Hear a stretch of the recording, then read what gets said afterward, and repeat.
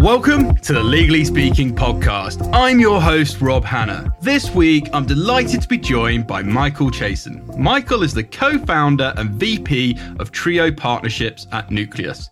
He is also a strategic advisor to Clio and was previously the general manager of Clio Grow, Clio's industry-leading client intake and legal CRM platform. Prior to joining Clio, Michael held the role of CEO at Lexicata, which he founded in 2014. As CEO, he led the company to be successfully acquired by Clio in 2018. Michael has a BS, BA in business from the University of North Carolina at Chapel Hill and a JD and MBA from Loyola Law School and Loyola Marymount University, respectively. He currently resides in Los Angeles, California, and frequently speaks about legal technology and client intake. So, a very, very warm welcome, Michael. Thank you so much, Rob. Happy to be here. It's an absolute pleasure to have you on the show. And before we dive into all your amazing projects and experiences to date, we do have a customary icebreaker question here on the show, which is, on the scale of 1 to 10, 10 being very real, what would you rate the hit TV series Suits in terms of its reality? I don't know. 4? Probably. I don't know. It's a lot of drama. I feel like not a lot of secretary interaction and all. I wouldn't consider it too real. Yeah, fair enough. And I think a valid 4. And with that, we will move swiftly on. So to begin with, Michael, would you mind telling us a bit about your background and journey? Yeah. Born and raised in Los Angeles. Kind of started my first businesses at a really ripe young age. I remember the first kind of business venture I got into. I have 2 older brothers that are 3 and 6 years older, respectively. And I remember we around Christmas time. Do you remember those Tickle Me Elmos? I don't know if you had those in the UK. But we had those Tickle Me Elmo things back in like maybe the early 90s. And my brothers and I decided to go buy a bunch of Tickle Me Elmos, and then I would go at the line in Best Buy since I was the youngest cute one, and I would go around and I would sell them, and they retailed for, I think they were maybe like $30 a pop or something, and I'd sell them the night before Christmas for like $100 a pop, and that was kind of the first business venture we got into. And then I did a bunch of things when I was younger. I started like a car washing business in high school. And then in college, I had like a event promotion business, and I started my own chapter of a fraternity. So I kind of have a long line of entrepreneurship. And then I decided to go off and do my law and MBA at Loyola, as you mentioned, here in Los Angeles. And that was kind of like my first foray into really, leveling things up from what I was capable of doing. So when I was in my second year of law school, that's when I started Lexicata with a business partner who was a friend of mine from law school. And that was kind of the journey of kind of getting me to the genesis of where Lexicata was. And that was in 2000, like you said, I think we started in 2012, and then we pivoted to Lexicata in 2014. Yeah, it's such a super exciting journey. And I definitely believe entrepreneurs are born, not made. And just listening to what you're saying there, it's definitely been in your blood. And you initially, as you mentioned, studied business administration and entrepreneurship at the University of Carolina. So what were your experiences there, and why did you choose to study business and entrepreneurship? Yeah, I loved University of North Carolina was amazing. They had a really, really good undergrad business program. That's a big reason I chose that school. A lot of programs will just have an econ major or something, but they had a specific 2-year business degree, which was basically a mini MBA. In hindsight, having done my MBA later, frankly, it was just as good as getting an MBA, which was pretty spectacular. I chose to study business and entrepreneurship because I knew eventually I wanted to run my own show. I'd mentioned I had some experience doing some small businesses in high school and in middle school, and I always just really enjoyed it. My parents, to some extent, are entrepreneurs as well, and my grandparents even as well. So my grandfather had started a pawn shop in Columbus, Ohio, and ran it for about 50 years. So I was always kind of around entrepreneurship and, wasn't the most glorious business. You obviously, dealt with a kind of interesting area of the world when you're dealing with pawning items. And then, and my parents are both real estate agents. So they're kind of entrepreneurs within their own right. They're more salespeople, but they have to run their own business and manage their own budget and things like that. So, and then my oldest brother is also an entrepreneur, and, my middle brother is also an entrepreneur. So it kind of just, runs in our family, and that's always what interested me. Yeah, absolutely. Surrounded by entrepreneurs, and definitely in the family. I love that. And you mentioned, obviously, in 2010, I think you went to Loyola Law School and you obtained your JD there. And what stemmed your real interest in the law? Yeah, I don't really know, to be perfectly honest. Looking back, I remember I came out of school in 2009. And that was when the Great Recession had started here in the United States. And I was going to go into either investment banking or consulting. So that's kind of where I saw my journey potentially going into, was finance. And all the jobs basically got pulled away. A lot of my friends lost their job offers. And for me, to be perfectly honest, I kind of struggled to get a job, even though I had really good grades and came from a great school and was in the business school, because of my resume. I remember getting to the final round of an interview with this company called Cintas, who you might know. And they, when I didn't get the job, and I asked them, why not? And they basically told me, I don't think you're going to be here in 3 years. I think you're going to start your own business, and you're a great candidate, but like, we're grooming people to be long-term managers here. And we don't believe you're going to be here. And I was like, you're right, I'm not going to. So that was kind of like an eye-opening thing. So I worked at a law firm in Beverly Hills for a year, and I basically decided this is pretty cool. I enjoy this stuff, and I always saw this as kind of like an avenue towards a different kind of career. I never thought I was going to be like a career litigator or anything like that. I just thought learning how to run my own business, learning how to think, learning how to analyze would be really helpful. I figured I'd jump into a startup as like in-house counsel, and then eventually get involved in management in the startup, or start my own. And that's, obviously not exactly how it went in actuality, but that was kind of the goal. But a lot of it had to do with the fact that the recession was kind of killing jobs, and there weren't a lot of other opportunities. Yeah, it reminds me actually when I went for one of my first interviews, one of my early jobs, and I got rejected by a company called Procter & Gamble over here, and I was rejected because I wasn't good enough. So not quite the same as you, Michael. Well, I got you worse. The first job I ever applied to was Coffee Bean, which is like a little baby brother Starbucks, and they rejected me too. And I remember that really pissed me off. And I told my mom, I'm like, they're gonna regret that one. And I don't think they regret it that much, but I think they're fine. Wow, I would argue different. You've achieved a tremendous amount. And as we work through, because I believe you're also a law clerk at Matheson and Margulies, I think ALC, and at the Department of Justice Office of the U.S. Trustee. So tell us about some of your responsibilities there, and what skills did you learn along the way?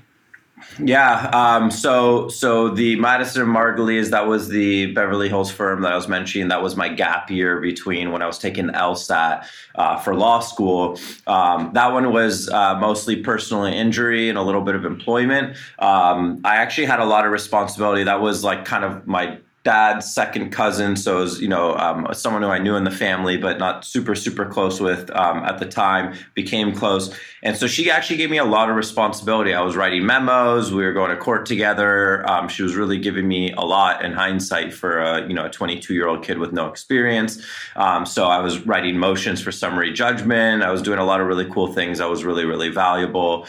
Client interviews, client intake calls, those types of things. And then first year law school, I got a job at the U.S. Trustee bankruptcy court, basically.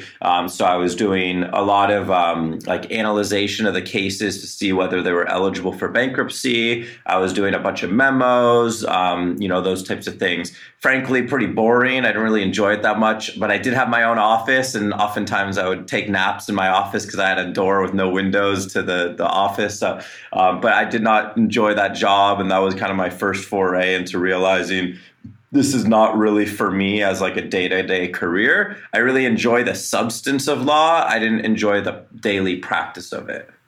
Yeah, no, and thanks for sharing that. And yeah, big advocate for the NAP. So I'm glad you mentioned that as well. And you were previously, the co-founder and CEO of Lexicata, which was focusing on client intake and client onboarding for law firms, customer relationship, and law firm software. So for people less familiar, what exactly is client intake and client onboarding, and why does it matter for law firms?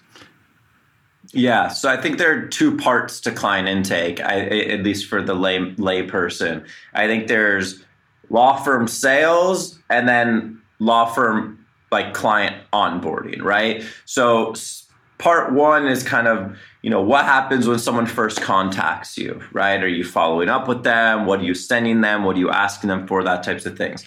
And then the client onboarding element is something specific, not to lawyers, but I would say service professionals, right? Imagine you go to, get a massage, right? What do they ask you? What are you allergic to any oils? Are you where's your bag? Where's your pain? Is it in your neck, shoulders, back, legs? Where do you want to, focus on? Kind of the same concept, right? A lawyer is going to ask you, so tell me about your legal matter. Tell me where you live, your address, your social security number, all that kind of stuff. So there's kind of two elements. One's kind of the paperwork side, and the other one's kind of more of the sales side. Lawyers really hate that word sales, but I've been hammering it home for the last decade, and I feel like it's starting to work because now people are starting to less be offended by being called salespeople. But those are kind of the two aspects of client intake that I kind of break it down to. Yeah, and thanks for sharing that. And absolutely, I know sales is potentially deemed a dirty word, but selling is ultimately serving if you're providing the right product. So I look at it that way. So can you tell us a little bit more about why you then decided to set up Lexicata? Yeah, not so quick story turned into a quick story. So when I had in law school, my second year, when I was starting to work with my co-founder, Aaron George, who's a brilliant individual. Him and I had started working on a marketplace for lawyers, right? So basically, kind of, I don't know what they have in the UK, but something here like a TaskRabbit or a Thumbtack or an Odesk or something like that. Basically, where can you go to find and hire a lawyer, right? And we were working on that for a little while, and we basically, we were actually starting to get some traction. We were getting people coming to use the website, and we were sending them to the lawyers. And then we realized two problems were occurring. Number one was as soon as the person would connect with the lawyer would send them a ton of paperwork to get done, and the clients hated it. And the second aspect was we would send these clients to the lawyers, and the lawyers would basically message them once. And then if they didn't reply on their own volition, they would never talk. They would never reach out again. And so we reached out and we were like, why is this conversion rate so low? We're getting people who I know need a lawyer and don't have a lawyer right now. And why are only like 10 or 20% of them getting connected?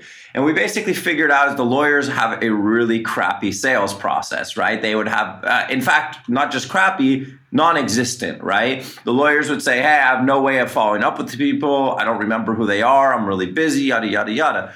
So we basically said, hey, if we built something for you, would you use it? More to fix the platform, right? If we built like a back-end operating platform for our platform. And they said, yeah, I would use it. And so we kind of ventured down this road as kind of like a supplemental tool to assist our marketplace. And we thought, hey, maybe lawyers would pay $5 or $10 a month. When we did a survey, that's all they were willing to pay in the survey. And as we slowly started building this platform, we realized the platform is far more valuable than the marketplace itself. And that's kind of where Lexicata came to be. And that's why we set up Lexicata. It was to help the marketplace. And then it kind of pivoted into its own business within itself.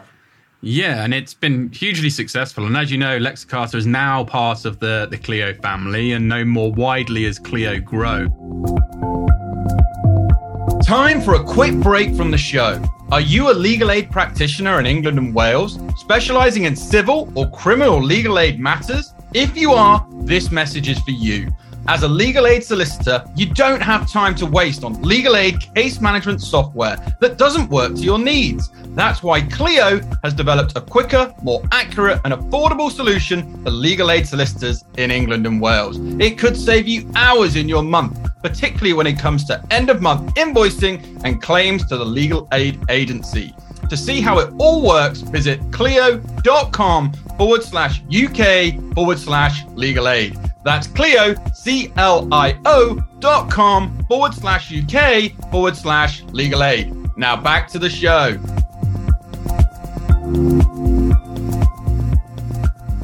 Can you tell us more about the partnership with Clio and why you and Lexicata went down that route?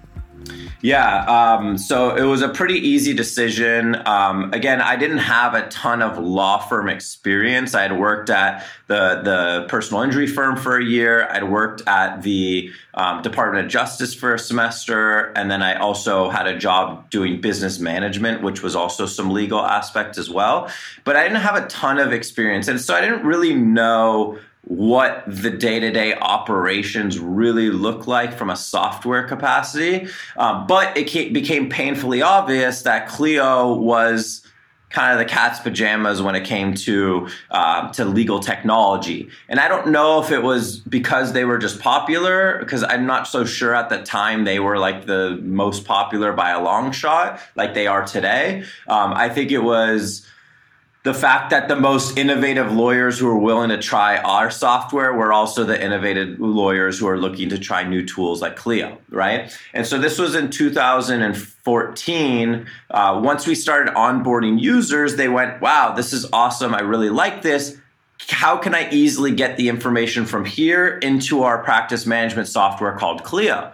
And then once we heard of a couple people mentioning this, we were like, okay, maybe we should look at this. And we looked at Clio, and we looked at a few of them, but we looked at Clio, and Clio was the only one who had an API. They had, for those who don't know, API is basically like a technology connector that allows you to plug into their app really easily, right? And so that was one of the first things we did was we built this API to Clio, and I think we were like the 6th or 7th API connection that they had. It was really early in the process. And that was a big reason is a lot of our clients were using Clio, so we felt it was necessary. And by the time it was all said and done, out of the thousands of firms who were using Lexicata, almost a majority of them were Clio customers. So that became a really big part of our journey. And then it kind of snowballed because we had such a good Clio connection. A lot of Clio users ended up coming to us because they knew it was such a good integration. Yeah, and it's such a positive story and such a clear synergy there that you highlight. And, Clio Grow now is available to law firms all around the world, which is just simply incredible. So can you explain more about the impact Clio Grow is having and how law firms operate? Yeah, I'm very proud now that I'm, call it 3.5 years removed from the acquisition and, 10 years removed from starting LawKick and then 8 years removed from Lexicata getting off the ground. I've seen such a fundamental shift, and I don't know how much we can take credit for it versus it's just happening naturally, but I do not believe people were focusing on client intake or sales at all before we came along. There were some fledgling little businesses that existed that were focused on intake, but nothing that was widespread.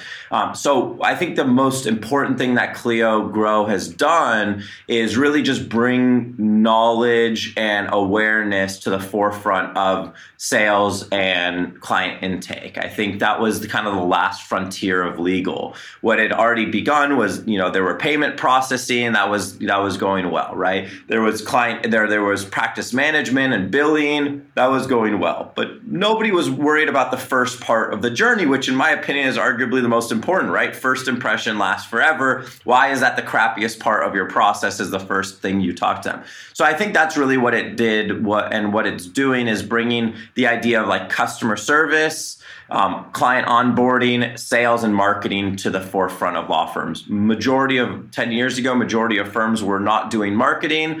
And if they were kind of just buying some ads and just taking some calls and putting them in spreadsheets and things like that. There was nothing sophisticated that people were using until we came along, obviously with the exception of other tools in other industries that were kind of, mishmashed along to kind of work for legal. Yeah, and it's so fascinating how you were so early. You're ahead of the curve, and it's definitely that entrepreneurial spirit and flair that you have. And I guess sticking with law firms, what are some of the common problems you see law firms having to contend with when it comes to that sort of client intake and client onboarding, and what advice would you give to them to particularly tackle those problems? Yeah, I think the most common problems is they don't pay attention to it at its core. I think a lot of people will look at, I kind of invented this saying years ago that, law firms are, or lawyers are, sorry, I can't remember now. But basically it's like law firms are lawyers who happen to be running a business rather than business people who happen to be running a law firm, right? And there's a distinct difference, right? Had I gone and started my own firm, I would have been a business person who was running a law firm. Most people I go to law school with me suck at math. They never really took business classes. They were philosophy majors or English majors. They weren't econ and business majors, typically, not always. And so a lot of the people running firms don't go into a firm for the really, really understanding business and how it works. So I think the biggest thing is just understanding that it exists and that sales is the lifeblood of your firm, right? I don't care how good you are as a lawyer. Most people don't know from Adam whether you're good or not, right? Especially if you're a business transactional lawyer, nobody's, calling their friend being like, you should see this document that my lawyer drafted. It is a work of art. They don't care, right? All they want to do is, did I get sued or not? And frankly, they won't know if you're a good lawyer until 5 or 10 years down the road when they do get sued and then your document protects them or not, right? So I think a lot of people overestimate how much their legal abilities really impacted the success of their business. I know a lot of not great lawyers who have really successful businesses, and it's not because the legal aspect, is because of the business. So I think that's one of the most common problems I see in general. In terms of client intake, I think it's just the biggest problem I see is paper-driven experiences and not focusing on what the client experience really talks about. Jack Newton, our CEO and founder of Clio, he wrote a book called The Client-Centered Law Firm, which is spectacular. I would encourage everyone to read it. And really, just the genesis and the core of that book is just, what do your clients want, right? Look at Amazon. They have the best customer experience. Look at Uber, at least before they went public, they had a really good customer experience. If you treat your customers well, they will refer you, they will come back to you, and they will use you. And I think that's what a lot of law firms don't focus on, is they're not transparent. They don't make things easy on the customer. They're just all about the case, which is I would say noble and great, but that's not going to help you put food on the table. That's just going to, help you accomplish that goal. And it has to be a little bit of both.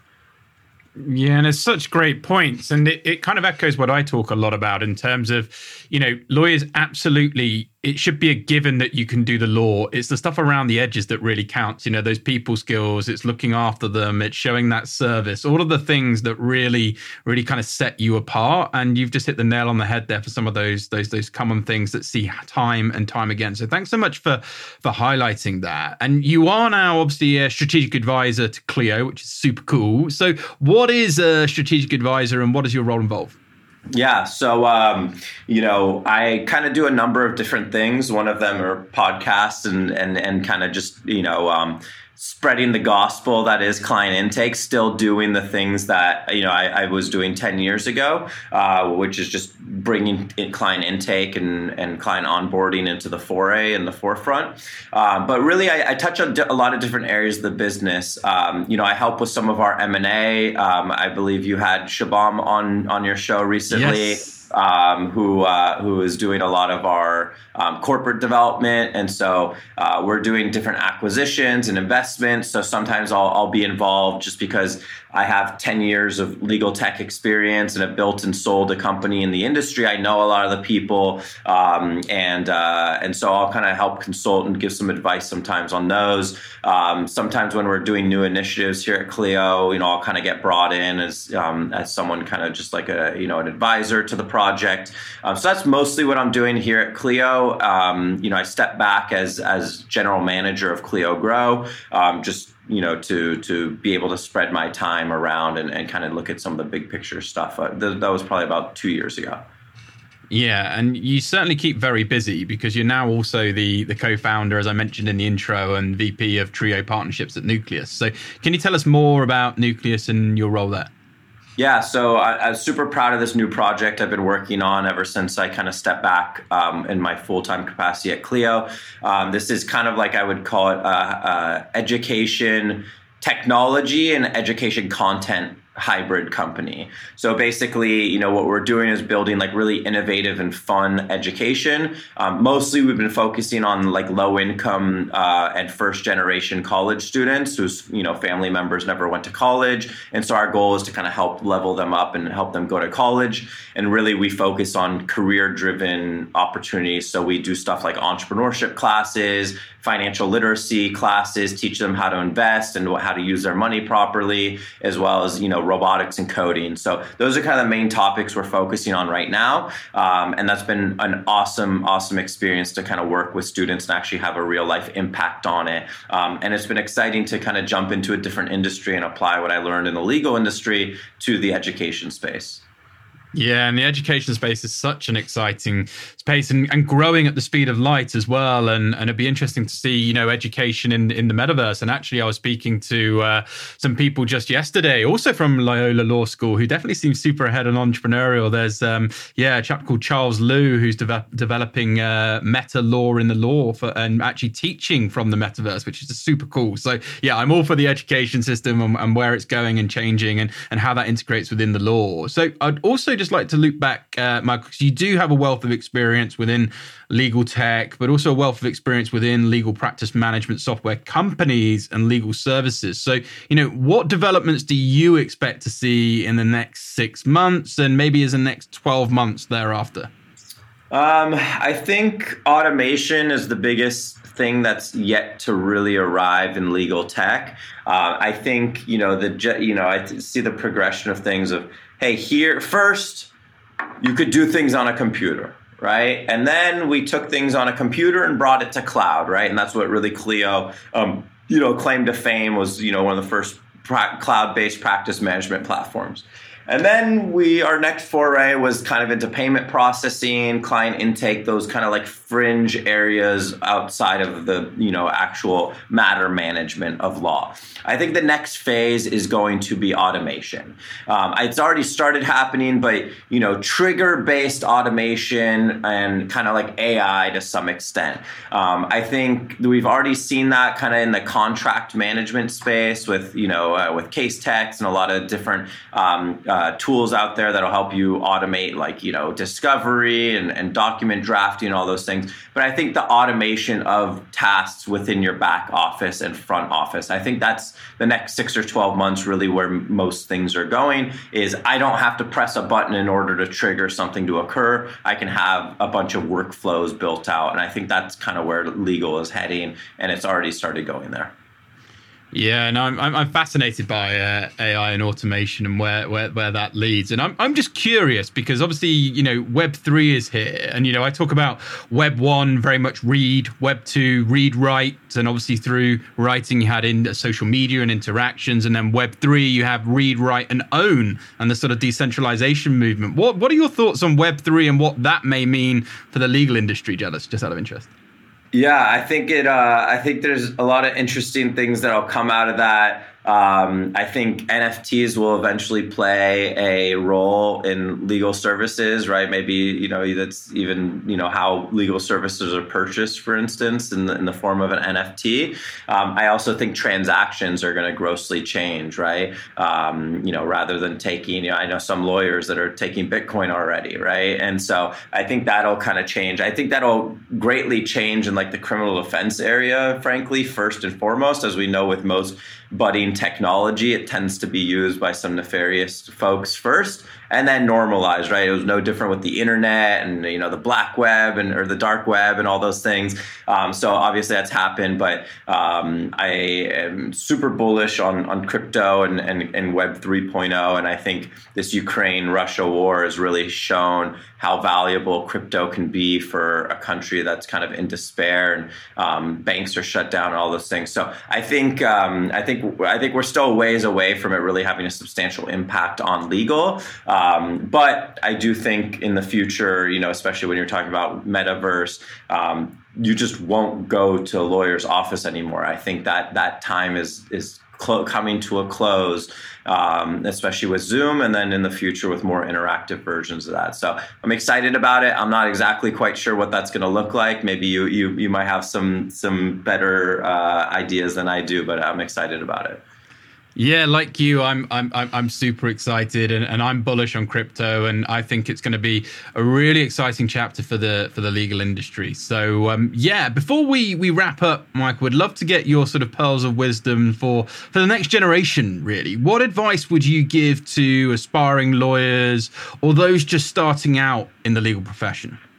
Yeah, I would say, first off, take this with a grain of salt, because I never went out and practiced law, right? I actually never took the bar. I started Law Kick, which then turned into Lexicata in my second year of law school. So my business partner actually dropped out of law school. I finished my law and MBA and never practiced. So take this with a grain of salt. But I do come from the perspective of seeing, thousands of firms start up on my platform and seeing the good and the bad. I'd say most important thing I would look to do is really understand business. I think that's a skill set. I think law is, I wouldn't say easy to learn, but it takes experience and a lot of research and a lot of time and hours to get there.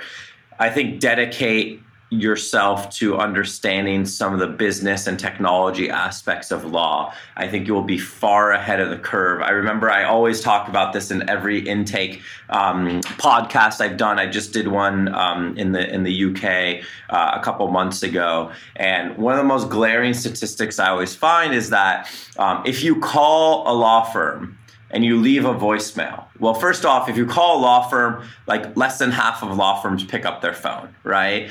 And then if you leave a voicemail, it takes on average 3 days or more for most firms to get back to you, if they get back to you at all. And I think that's kind of just a glaring statistic towards how firms are run. And they're not run like businesses, right? I would never imagine if I called, someone to, hey, I want you to come.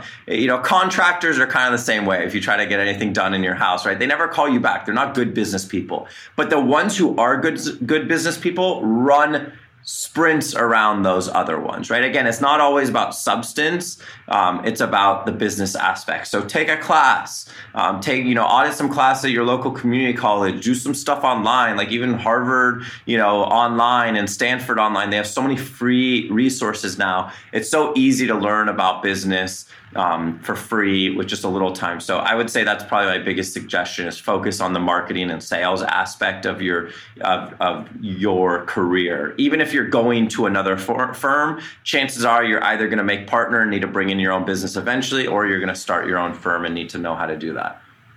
Yeah, I just absolutely agree, and so pleased that you shared that, because I echo that, and I always talk about the importance. Being a lawyer is a given. You should have that technical skills. It's those business skills. It's that commercial acumen. And as an extension of that, networking. You should always be networking and looking at ways to grow your business and meet new people in and around the industry, and building a personal brand as an extension of marketing. That is your insurance policy, and whatever you do, if you choose to be a lawyer and want to pivot into legal tech or whatever you take yourself, your personal brand will carry you through. So, Michael, it's been absolutely amazing having you on the show, listening to what you've done and what you've achieved and how you started out, and to kind of go to where you are now is just incredible. So if our listeners, which I'm sure they will, would like to learn more about your approach to business or collaborating with you, what would be the best way for them to contact you? And feel free to shout out any social media or web links. We'll also share them with this episode for you too. Yeah, I'm not a huge social media person. In fact, I deleted, my app on Facebook and Instagram in the last year. But I do have LinkedIn and constantly, frequently connect with new people on LinkedIn. I think my URL might be /Michael E. Chasen, I think. E like Evan for my middle name. And then, but you could just email me, michael.chasen@clio.com. That's probably the best way to get a hold of me if you have any questions or anything like that. But I always love hearing from lawyers, especially ones who have used our software and know how impactful it's been. It's always great to get those types of emails. Absolutely. Well, thank you so much once again, Michael. It's been an absolute pleasure, as I say, having you on the show. So from all of us on the Legally Speaking podcast for now, wishing you lots of continued success with all of your entrepreneurial pursuits. But for now, over and out. This week's review comes from Angeline Manon. 5 stars. Great podcast. Every episode's managed to be informative and engaging. Keep up the great work. Anjali, thank you so much from all of us on the Legally Speaking podcast for your super kind words and encouragement. Thanks a million.